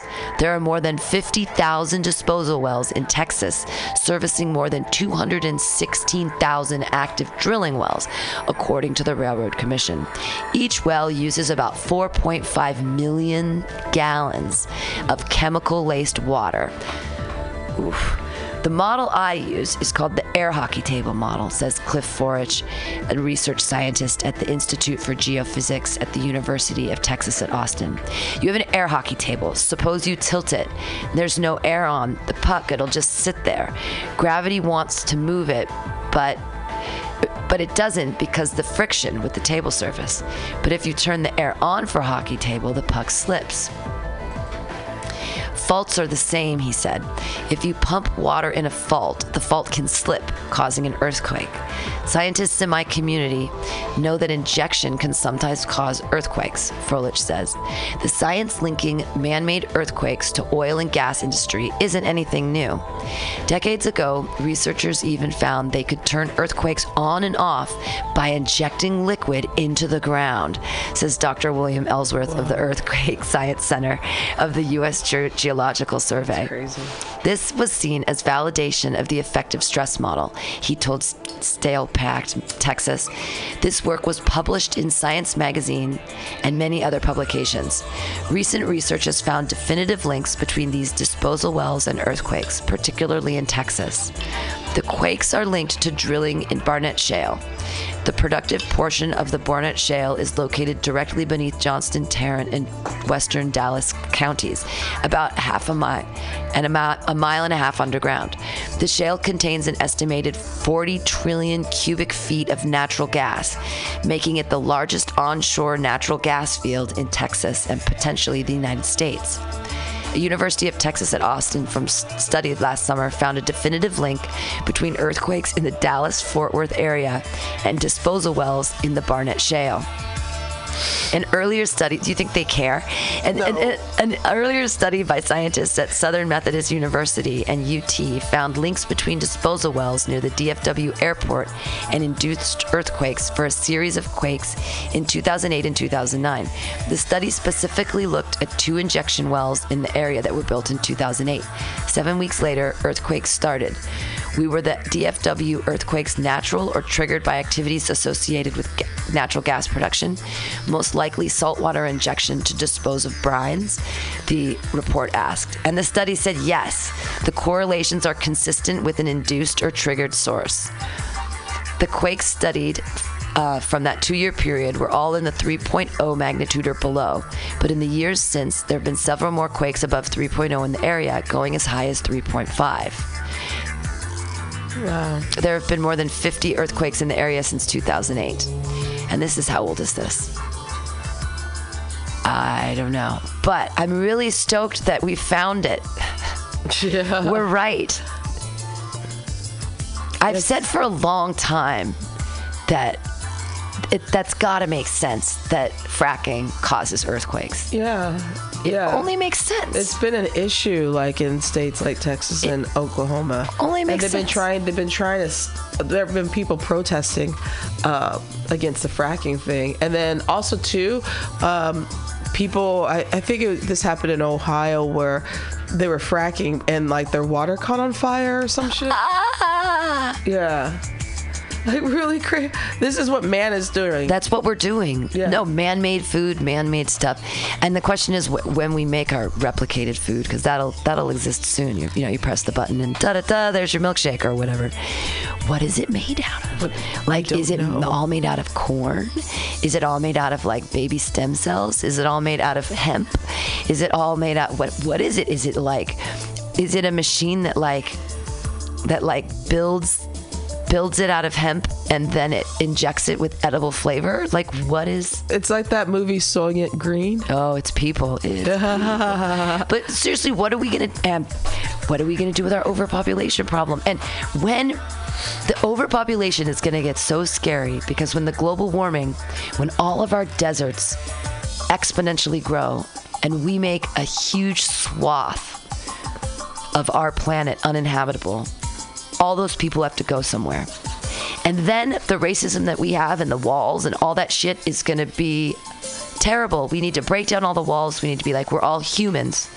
Because, so it's like, are we just going to say, oh, sorry, the place that you lived in is uninhabitable. You can't come to isn't most of the population Portland, in Asia anyway? No. I thought that was that's something that happens in the heat. Old people die. That's with the exception of Japan. China. That's what I meant, not Asia. Excuse me. China is the country that has the most people in the world. So, yeah. Well, are they aging, or are they just? No, they take care of their own. The Japanese are though. They're gonna be dying off real soon if they don't start fucking. Well, I want to look up like a global warming desert spread, something like that. Someone's got to be talking about this, right? Global warming desert spread, because like Sahara Desert expandly largely due to climate change. Okay, that's exactly what I want. Oh, nice. Yeah, so like, not nice, but if the Sahara, like, it's the largest desert in the world, right? And the Gobi Desert is in China, so. Climate change is making deserts greener. That's interesting. Climate change is making deserts greener. The desert spread its temperature. Oh, here, this is the picture I want. I want an image. Deserts are already spreading. 50-year trend in Palmer Drought Severity Index, 1950 to 2002. And the negative, the drier areas. Oh, and that's interesting because the drier areas are up even in the tundra. And I don't usually think of a desert like that, but yeah, I guess that makes sense. It's a desert up there because there's ice, but it's too cold. It's uninhabitable is the thing. So it's when these purple spaces are like the uninhabitable kind of stuff. Oh, the purple ones? The Sahara Desert is spreading south into Darfur and the Sahel. See Spain, Italy, Greece. Oh, they are having trouble. The Gobi Desert is spreading into northeast China. More sandstorms. Visit Beijing. Retreating glaciers moisten the soil in Tibet. The USA lucked out until 2007. Anyways, I'm scared. We should all be scared, I guess. What can we do? But global warming isn't real. But what can we do? The thing is, I mean, honestly, we can stop fracking. We can stop fracking. We can do that. But we as individual people, like, I don't drive a car, so I can't really go very much farther than already reducing my carbon footprint. But, like, I could look for less packaging in my foods.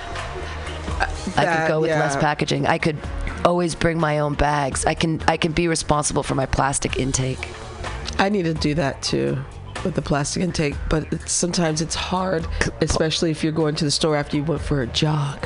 Right. Well, and plastic, they take it from the ground, and I mean, it's like petrol too. Warming climate increases the spreading of the Sahara. The Sahara spread is now established. Its sands are on the march. The desert is growing thanks to climate change. In the last century, the region of the Sahara, technically defined as desert, has increased by at least 10%. And the area that becomes technically desert, with less than 100 millimeters, 3.93 inches of rain a year, has increased this summer, the wet season, over the same period by 16%. And if climate change is at work in northern Africa, the same may hold true for some of the world's other deserts as well, researchers warn. U.S. meteorologists report the Journal of Climate that they looked at data from the years 1920 to 2013 to explore annual trends. Deserts are the natural geographic features with no fixed boundaries. Parts of them can bloom in rainier years and support crops, even foraging animals, only to become extreme arid zones a year or two later. Deserts exist because the natural circulation of the atmosphere. Air rises at the equator and descends in the subtropics to flow back to the equator near ground level and establish a pattern of low precipitation. Weather experts call this phenomenon the Hadley circulation, after the 18th century British natural philosopher George Hadley. Climate change is likely to widen the Hadley circulation, causing a northward advance of the subtropical deserts, said Sumant Nagam, a professor of atmospheric and oceanic studies at the University of Maryland, one of the authors of the study. The southward creep of the Sahara, however, suggests that additional mechanisms are at work as well. The other factors probably linked to the shifts in the Sahara sands include a natural climate cycle known to oceanographers and meteorologists as the Atlantic multidecadal oscillation. Overlapping patterns. The headache for climate scientists to distinguish one natural pattern of change from another. More alarming trend as a consequence of climate change triggered by global warming as a consequence of the ever-increasing use of fossil fuels by human economies. And such dissections are not simple. The Sahara expands in the arid winter and shrinks a little with the summer rains. Between the shifting dunes of the Sahara and the fertile savannas of tropical Africa lies the Sahel, a region that straddles 14 nations, from Senegal on the Atlantic coast through Mali and Chad to Ethiopia on the Red Sea. Researchers have repeatedly warned that climate change could bring more famine to this precarious region, but other scientists have detected a trend toward increased rainfall that could make parts of the Sahel flourish again with climate change. The latest study suggests that on evidence of water levels in Lake Chad, overall conditions could become harsher for the meager grasslands and impoverished communities of the Sahel. Century-long trend. The Chad Basin falls in the region where the Sahara has crept southward, and the lake is drying out. It's a very visible footprint of reduced rainfall, not just locally, but across the whole region, says Professor Nagam. The scientists attribute about a third of the shift to the desert's regime to human-induced climate change, and the rest to other cyclical weather patterns. The researchers have been examining desertification for decades, but this paper is claimed to be the first to establish a trend over most of a century, according to Natalie Thomas of the University of Maryland, who led the study. Our priority was to document the long-term trends of rainfall and temperature in the Sahara. The next step is to look at what is driving these trends for the Sahara and elsewhere. We have already started looking at a seasonal temperature trend over North America, for example. Here, winters are getting warmer, but summers summers are about the same. In Africa, it's the opposite. Winters are holding steady, but summers are getting warmer. So the stresses in Africa are already more severe. Yikes. And then what's going to happen to all those people? Like, let's just say that whole Sahel era, right? That whole Sahel area. I'll put Sahel map in and we'll see how many people. It's this whole, it stretches from one side to the other. Wow. Oh, wow. It goes all the way across in a big band. Continent. So imagine that all those people have to migrate somewhere. Now where they live is uninhabitable. There's 14 countries that it spreads across. And all of those people are like, can't live here anymore. And they either have to move south, that's a huge amount of space. And how many people live there? How many millions of people will be displaced, and where are they going to go? And if you look at our current immigration policies, they're not coming here. No. We're not going to let anybody in. Well, they're trying to stop people, like now, like in European countries, there are a lot of people that have been migrating to Europe, not just because of the war, Syria. War. Which that's war affects climate change too. Sure. And then there's been a lot of people in Africa. Instead of rain, it rains bullets. Yeah. It's really dangerous. It's way more dangerous than hail. They're bullets. It's true. Yeah. You're bound to die if you get hit in the head. Yeah. But there have been people from Africa that have been migrating to European countries because of either, food, famine, yeah. That's climate change, or war. Yeah. That also goes into that umbrella as well. Well, because why are we fighting with people? Because we want their oil, because climate change. Well, which causes climate change. Yeah, and then there's other things involved, like because Africa has the best resources in the world. That's why Western countries been raping it. Well, and so here's the thing, though, is that we wouldn't have a leg to stand on anymore, because if you have a cross section of Africa like that, it goes right through Ethiopia, and Ethiopians are overwhelmingly Christian. So are we going to be like, well, America will take Ethiopians, but we won't take any Muslims? And it's like, why would you even? And then it becomes, do we take anyone from Africa at all? No, or do we just go straight up racist from the beginning and say, well, we used to want to take all of Africa, but now we ain't taking anybody from Africa? Well, and wouldn't that be irony 360 all the way down? Like, we stole people, we kidnapped people from this region, but now that there could be displaced people because of a huge climate change that's happening, mostly because of our carbon footprint, because of our use of fossil fuels, would we close our borders? We already have. Didn't he already close them? Didn't he call those places shithole countries anyway? Right. That's so, right. That's actually happening. I just think I think we just uncovered something kind of big, actually. Yeah, I didn't. I had no idea about that. I had no idea about that. That's crazy. And I guess and that's what's going on with Europe right now. That's why you have these far right people coming out and wanting to close their borders as well, because they're afraid of the same thing that's going on here, the browning of their country. But the thing is that the world, that we all live on the same planet, the world, and when we used to steal people from certain places, can we all be like, hey, everybody, we're all people, we all live here, we have to together make some concessions so that we don't all die? Because what's to say that if the Sahara is gonna displace these 20 million people, what if it happens what if there's all kinds of places where the deserts expand, or things become either too cold or too hot, and there are only these certain places that we can cohabitate on this planet? Are we all just gonna start killing each other? Are we gonna have a huge war? Is that what's coming? And we're gonna be like, well, sorry, good luck. You grew up, you were born in a fucked up place, but we don't give a fuck. We're closing our is that? We're already there. They're just not saying it that way. We're already there. We're not taking any more migrants in from Central America because it's the same thing, the fear of the browning of America, which is already going to happen anyway. But the thing is, it's like we have the wrong fears then. And we have to change the fears. The fear needs to be maybe a respect for Mother Earth or Father Earth. Call it anything you want, but we are fucking up right now. Oh God, yeah. And we are, and a lot of, and I hate to say it, but people haven't died in a while, and a lot of people need to die. We sort of need another World War II situation with like 25 million Russians. And I feel like there has to be sort of I hate to use the word ethnic cleansing, but I feel like all humans, but maybe we need a common goal or something together. Like, we really gotta, this is gonna be fucked up. I know what ethnic cleansing I would do. All the races.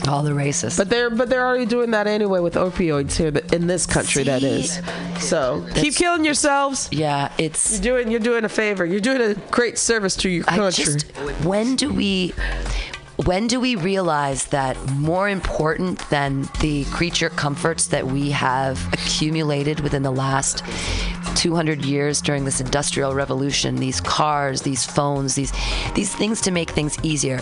Yes. Was it difficult to have a cow and to milk it every morning and then take the cream and siphon it off and make your butter and then like keep your milk at a certain temperature so it wouldn't go bad? Did it suck before refrigeration because you had to consume all that milk or cook it or make it sour to do something else with it? But you ain't taking my refrigerator. I know. No. I mean, well, the thing is though that, no, I get it. But some of the creature comforts I feel like are important, but I feel like if we get back as a people to dealing with the most important things, feeding each other, having a good time, not dying, like, why do we need all this industry? Why do we need all these jobs? Like, if we could just like grow food and eat it and hang out and what jobs? There's no industry really anymore. Well, I mean, other than just tech industry. Right. Here at least with the apps. I mean, that's the problem right now. People aren't working, and so when people aren't working, they become destitute, and desperate. And when desperation happens, crime goes up, and then the education of people falls down too. And with the education of that, they don't know about how to take care of their environment. And they don't know how to take care of themselves better. They just listen. They just passively it's just a cycle of shitty things that happen. Like, for example, like the neighborhood I live in, I think if the education would have been a little bit better, maybe we wouldn't have so many people that would litter on the street. Oh my God. Which drives me crazy because people do it here. They throw trash out the bus window, and I'm like, what? It's like, dude, you're right by a trash can. How lazy can you get and be? And I think the fact of the matter is, like, the environment and the education, they weren't taught certain things. It was just like, well, it's just a bag. Well, that bag adds up. Right. It's just it becomes a pileup of garbage, and that pileup turns out to be a fucking island in the middle of the Pacific Ocean. Right. Every plastic bottle. Yeah. I always get back to socialism because I think that if we could just, like, I get it. People want their creature comforts. I get it. But there's no reason why we can't provide food and shelter for every person on the planet. And you could say, what? Oh, people are lazy. Why you can't give them a handout? Just makes them lazy. It's like, no. People deserve food and shelter. Yeah, those people who say stupid shit like that, I'm like, fuck you. Those are usually the ones that are lazy anyway, that say silly shit like that. And I was just thinking today, I was like, what are things that make me happy? And honestly, It was like, the first thing I thought of was a really good samosa, fresh deep fried samosa. That sounds or like a taco, like a really good street taco. I'm hungry. And I know I am too. But the first two things I thought of things that make me happy were food. And then I thought, well, yeah, I didn't think of my Instagram account or my iPhone or my That's sad. TV show. I didn't think of that. Wasn't like things that make me happy. I thought of Jonathan too, but if you think about things that make you happy, it really doesn't have anything to do with the accumulation of stuff and things in your life and the buying and purchasing of things. Like, sometimes they can accompany that, like having a cute outfit on when you go get a delicious taco. But I don't know. I just feel like we should be able to take care of everybody's needs. Because our needs really, truly, as humans, are pretty simple. Oh, absolutely. Feed Food, us. clothing, shelter. Give us a place to poop. Give me a place to lay my head, and where I won't get a hailstorm to kill me in my sleep. I need a safe place where I won't get smashed by a brick or a hailstorm at night. That's it. And a place to put my poop, so that I don't have to put it on the street. Just a nice place, and food, and even real food. No, I like apples and shit. Zucchini. How tough is it to get me a zucchini? Can we really? You're making me hungry. I just don't understand why we know what it takes to make a human being, and yet we, at least, as I'm speaking for American culture, don't give a fuck. We know what it takes to make worse. People. It's getting even worse. I mean, it's getting even worse. It's so funny to me because going back to the poor white people that voted for this dude, keep taking more opiates. Yes, that too. Please keep taking your opioids, folks. Because all that pain. But they have in their mind that they are one day are going to be like 45 or. An asshole? Yeah, no. Oh, no, a rich person. Yeah. They have this silly notion that, you know what? He's talking to people like me, but you're in your trailer, dude. And he's you have a great podcast from your trailer, though.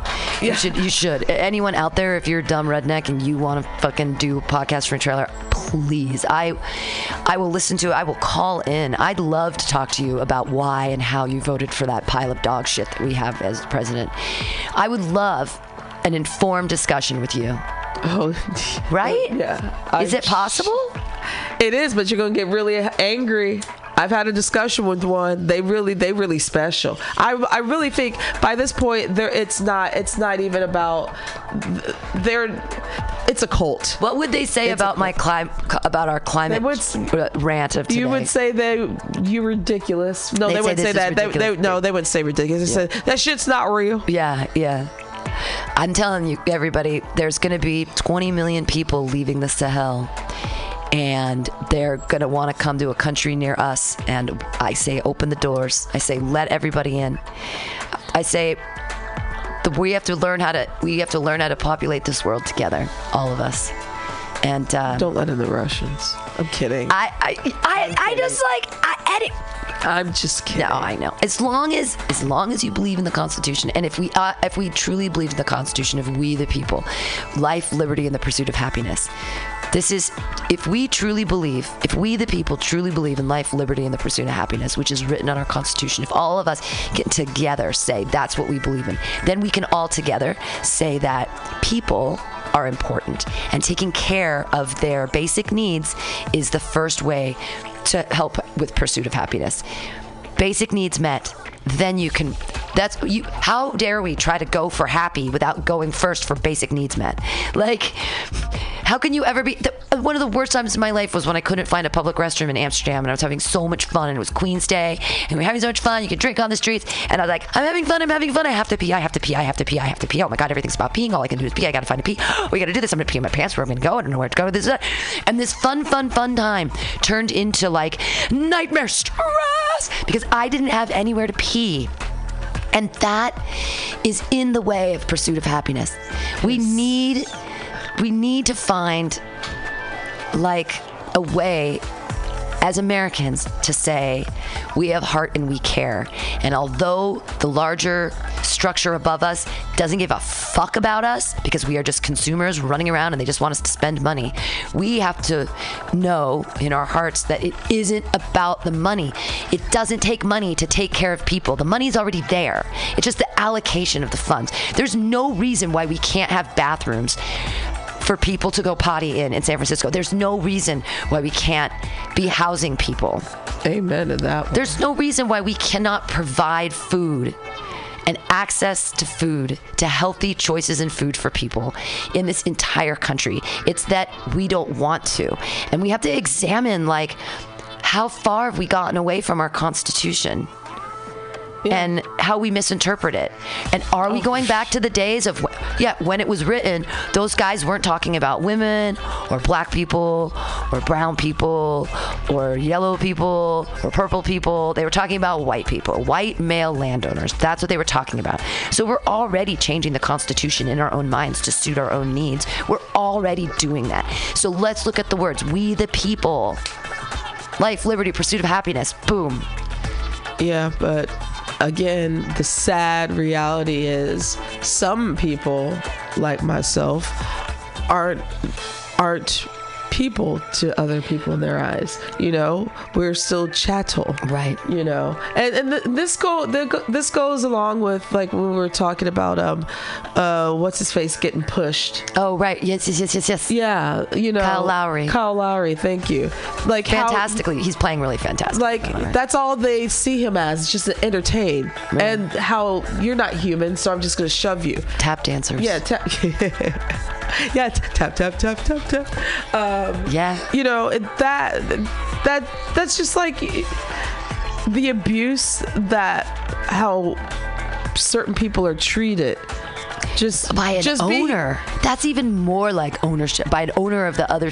That's like, you're so master. Yeah, exactly. You're so meaningless to you because I own you. Yeah. I'm an owner. I own the team, therefore I own you. And that's not true, because you're being paid a salary. And they're doing a great job. But I feel that same way about NFL. I feel it's a slavery thing. Oh, that is a plantation for you. And I fucking do not like the Negro Football League. And then with all of the concussion stuff, and they knew about it for years, and there was a cover up, and they were still like, let them hit each other. And then even with after, like, PTSD and wife beating and all these crazy neurological changes because of concussions and amnesia and all of these Alzheimer's and dementia and early onset things are very big problems. When they knew about it, that's the thing. And they're still not doing anything about it. Well, it's the same thing with Vietnam. It's the same thing in '65. We knew it was an unwinnable war. They knew it. They got the letters. They knew. And McNamara, and we didn't do anything about it, and we still haven't done anything about it. And that lasted for another 10 years after 1965. Yeah, and we still haven't done anything about it. So, like, you got to think, if these are things that we already know about and nothing's been done about, look at all the things that we don't even know about and what's not going to happen about. Like, what are the inside underground shit things that are happening? Like, is there a room in the White House right now where they're fucking talking about, like, the global warming, like, and they're like, we got to keep negating it, everybody. You've got to keep negating it because we've got to get these borders intact. We've got to get these borders set up. We got to get this done and locked in so that when the 20 million people do try to seek asylum from the fucking sun, we're not going to let them in. Like, well, I mean, that's already happening with the people that are migrating here from Central America, because it's what we did to Central America and what we still are doing to Central America. And then the fact of the matter, there's so much poverty and people are getting murdered and slaughtered. And then also, too, food. Again, people are starving, you know, so again, that goes into that umbrella of a climate change as well. So we are closing the borders on these migrants coming through Mexico and trying to get to us, where before we would take them in. So we've already started that. Yeah. Have a heart. And that hasn't even been 1 million people. Yeah. So that's not even that scary influx. But again, it's that fucking racist white supremacy idea of, like, we don't want to take those others because we want to keep it pure here. That's crazy. But we have such a big country. So, like, when 4 million new immigrants stream into England and they're trying to deal with it, and they're a small country, we won't even take any. We're like, not even 10,000. We don't want anything. But we just have to change our mindset. We all live on the earth together, everybody. We know it now. We know the truth because we have the technology to see the truth. And so, but some people don't want to. Some people don't want to. Some people just have so much fucking hate in their heart. Just kill yourself. I don't even think it's hate. I think it's just they want to keep their money. Well, there are people with money that want to keep their money. There's that, but there's also two people who don't have money, who just have so much fucking hate. Yeah, because if that person wasn't around, then something would be better for my life. Bang. If they're somehow stealing my opportunity. Bang. Without There you them, go. if they didn't exist, I'd be doing so well. Yeah. Nah, if they didn't exist, you'd still be a pile of dog shit. Pretty much. It's fine. And with that, we just the went full AltaCast goes back to dog shit. Hey, do something. Don't vote for that pile of dog shit. Speak out. Wear a fuck Trump something. And care about your fellow man, everybody. Don't be an asshole. Don't be an asshole. It's San Francisco. Okay, bye.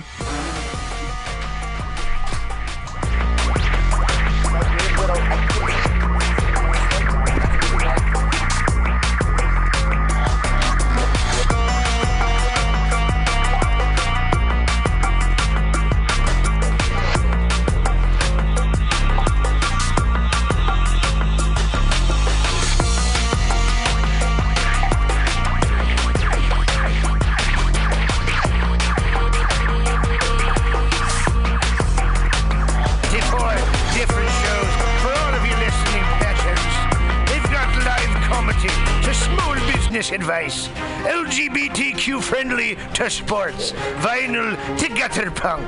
MutinyRadio.fm has the best programming the internet ocean has to offer you. I bet my peg leg on it, or I ain't scurvy shit-faced McRat.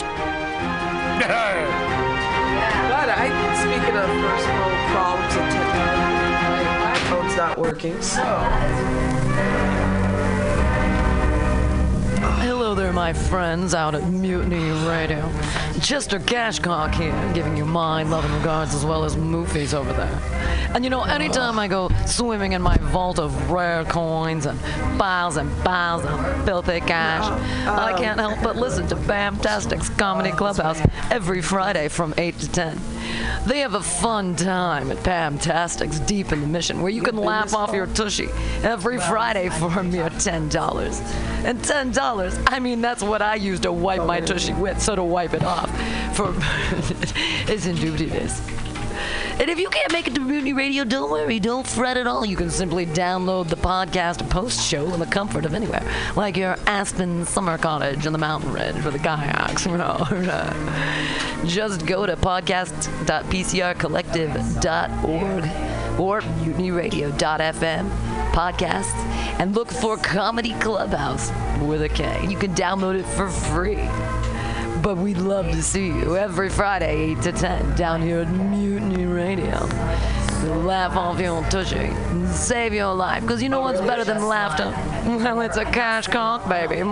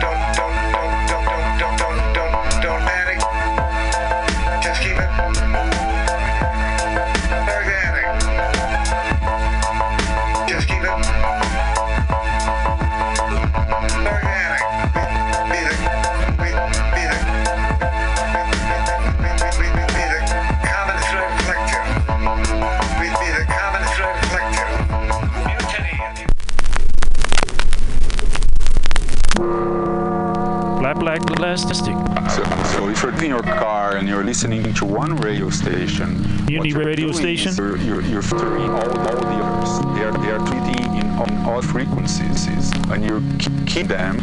So just listen to one specific Saturday to 2. Really, the sound quality good, and you understand things that's playing. However, if your radio is not fine-tuned, you might two or three or more stations at the same time.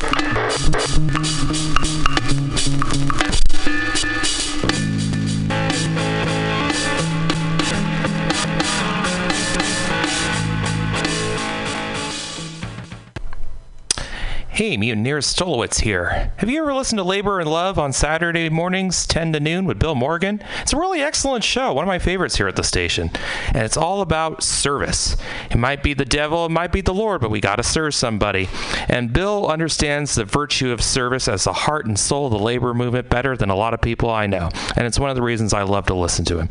He breaks down socialism, democracy, protest history, workers' news, and the power of unions. Along with that, he serves up an excellent mix of jazz, Latin, gospel, hip-hop, and traditional folk ballads. Great stuff. Check it out. Labor and Love is every Saturday, 10 a.m. to 12 p.m. Serve somebody. Subliminal SF visual and auditory mind control brings you the best, coolest t-shirt and hoodie designs and mind-bending local bands and shows at venues all over San Francisco and the Bay Area. Subliminal SF is here to destroy your sense of normalcy and plant ideas in your skull to make you cooler and a more awesome person. Check out all the badass products at subliminalsf.myshopify.com. That's subliminalsf.myshopify.com and experience Subliminal SF.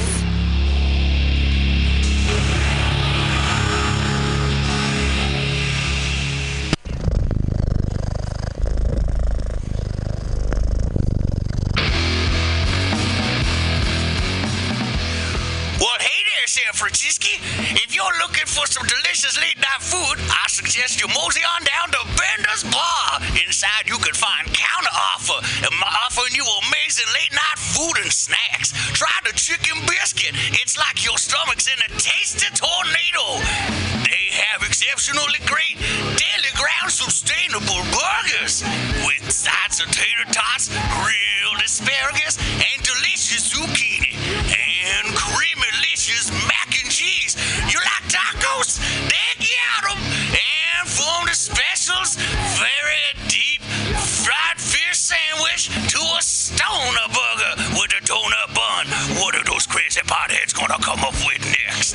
Go to the counter offer inside of Bender's Bar at 800 South Van Ness Avenue, San Francisco. It's located between 19th Street and 20th Street in the Mission District. Open 7 nights a week from 5 to 10 p.m. or later. Counter offer, son. Accent changed like 3 times throughout the course of that. Yeah. Welcome. Bender's Bar and Grill, located at 806 South Van Ness in the Mission District of San Francisco. Your favorite bar with awesome bartenders, rotating local art, and a killer back patio. It's a great place to hang out and play one of their 2 pool tables or old school pinball machine with a tasty adult beverage. Live music every Saturday for only $5. Bender's brings you face-melting metal and rock and roll. The last Friday of the month, punk, rock, and schlock delivers super fun karaoke with Aileen. Come on, what's not to like? They even have counteroffer inside, frying up the tots with sexy hot burgers for your face. Open every day at 2 p.m. Their happy hour goes till 7 p.m. Bender's is proud to be a sponsor of the Mutiny Radio Comedy Festival because they're an awesome community asset to the dirtbags who keep art alive in the Mission. Bender's Bar and Grill. Hey, I got you on. This is Tushar Matters with Mutiny Radio. Big up to the #1 station that rules the nation. Give it to me every time. Ah! Billy Bob, you ever want to be funny? Well, my dogs think I'm funny, Daryl. Well, I mean, you ever want to be funny? Well, my dogs think I'm funny, Daryl. Well, I mean, you ever want to be like in front of an audience, like other than like squirrels, dogs, and dead persons? Oh, shit. From time to time, I've given it a thought or two. You know, if you go to Joke Workshop, there's more than 2 peoples paying attention to your jokes, and they ain't even gonna be jerks about it. Daryl, are you serious? I can get people to listen to my jokes? And they'll even say nice things to you before they tell you how to get improvements. No way. What is this dag nabbit thing called? It's Joke Workshop. Joke Workshop? Yep, every Monday, 6 to 8 p.m. on the MutinyRadio. So you're saying I could tell my jokes every Monday from 6 to 8? That's what I'm saying. It's the Joke Workshop Mondays, 6 to 8 p.m. at the MutinyRadio. Yahoo! $4.99.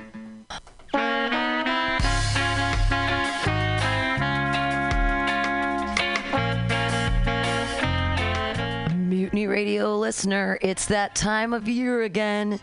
March 1st through 5th, it's time for the 4th annual Mutiny Radio Comedy Festival.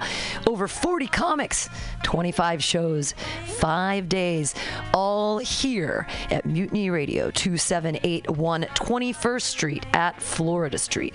25 shows, 5 days, amazing comics from all over the United States here in San Francisco to entertain you, with 25 differently themed shows hosted by local San Francisco comedians, bringing you comedians from all over the United States here.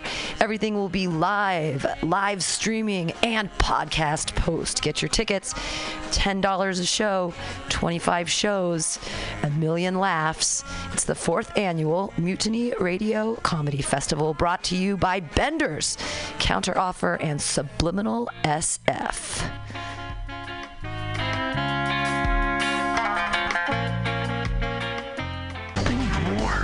Is this about that VR house you keep bugging me for? What if it is? I told you I can't afford the Bitcoin. Goodbye, Jack. Are you tired of swimming through a sea of podcasts? Are ye on a raft without a paddle? Well, gather around me, sea dogs, and get aboard me pirate ship as we set sail for the seas of MutinyRadio.fm. From there, you can captain your own pirate ship as you sail through over 44 different shows for all of your listening pleasures. They've got live comedy to small business advice, LGBTQ friendly to sports, vinyl to gutter punk. MutinyRadio.fm has the best programming the internet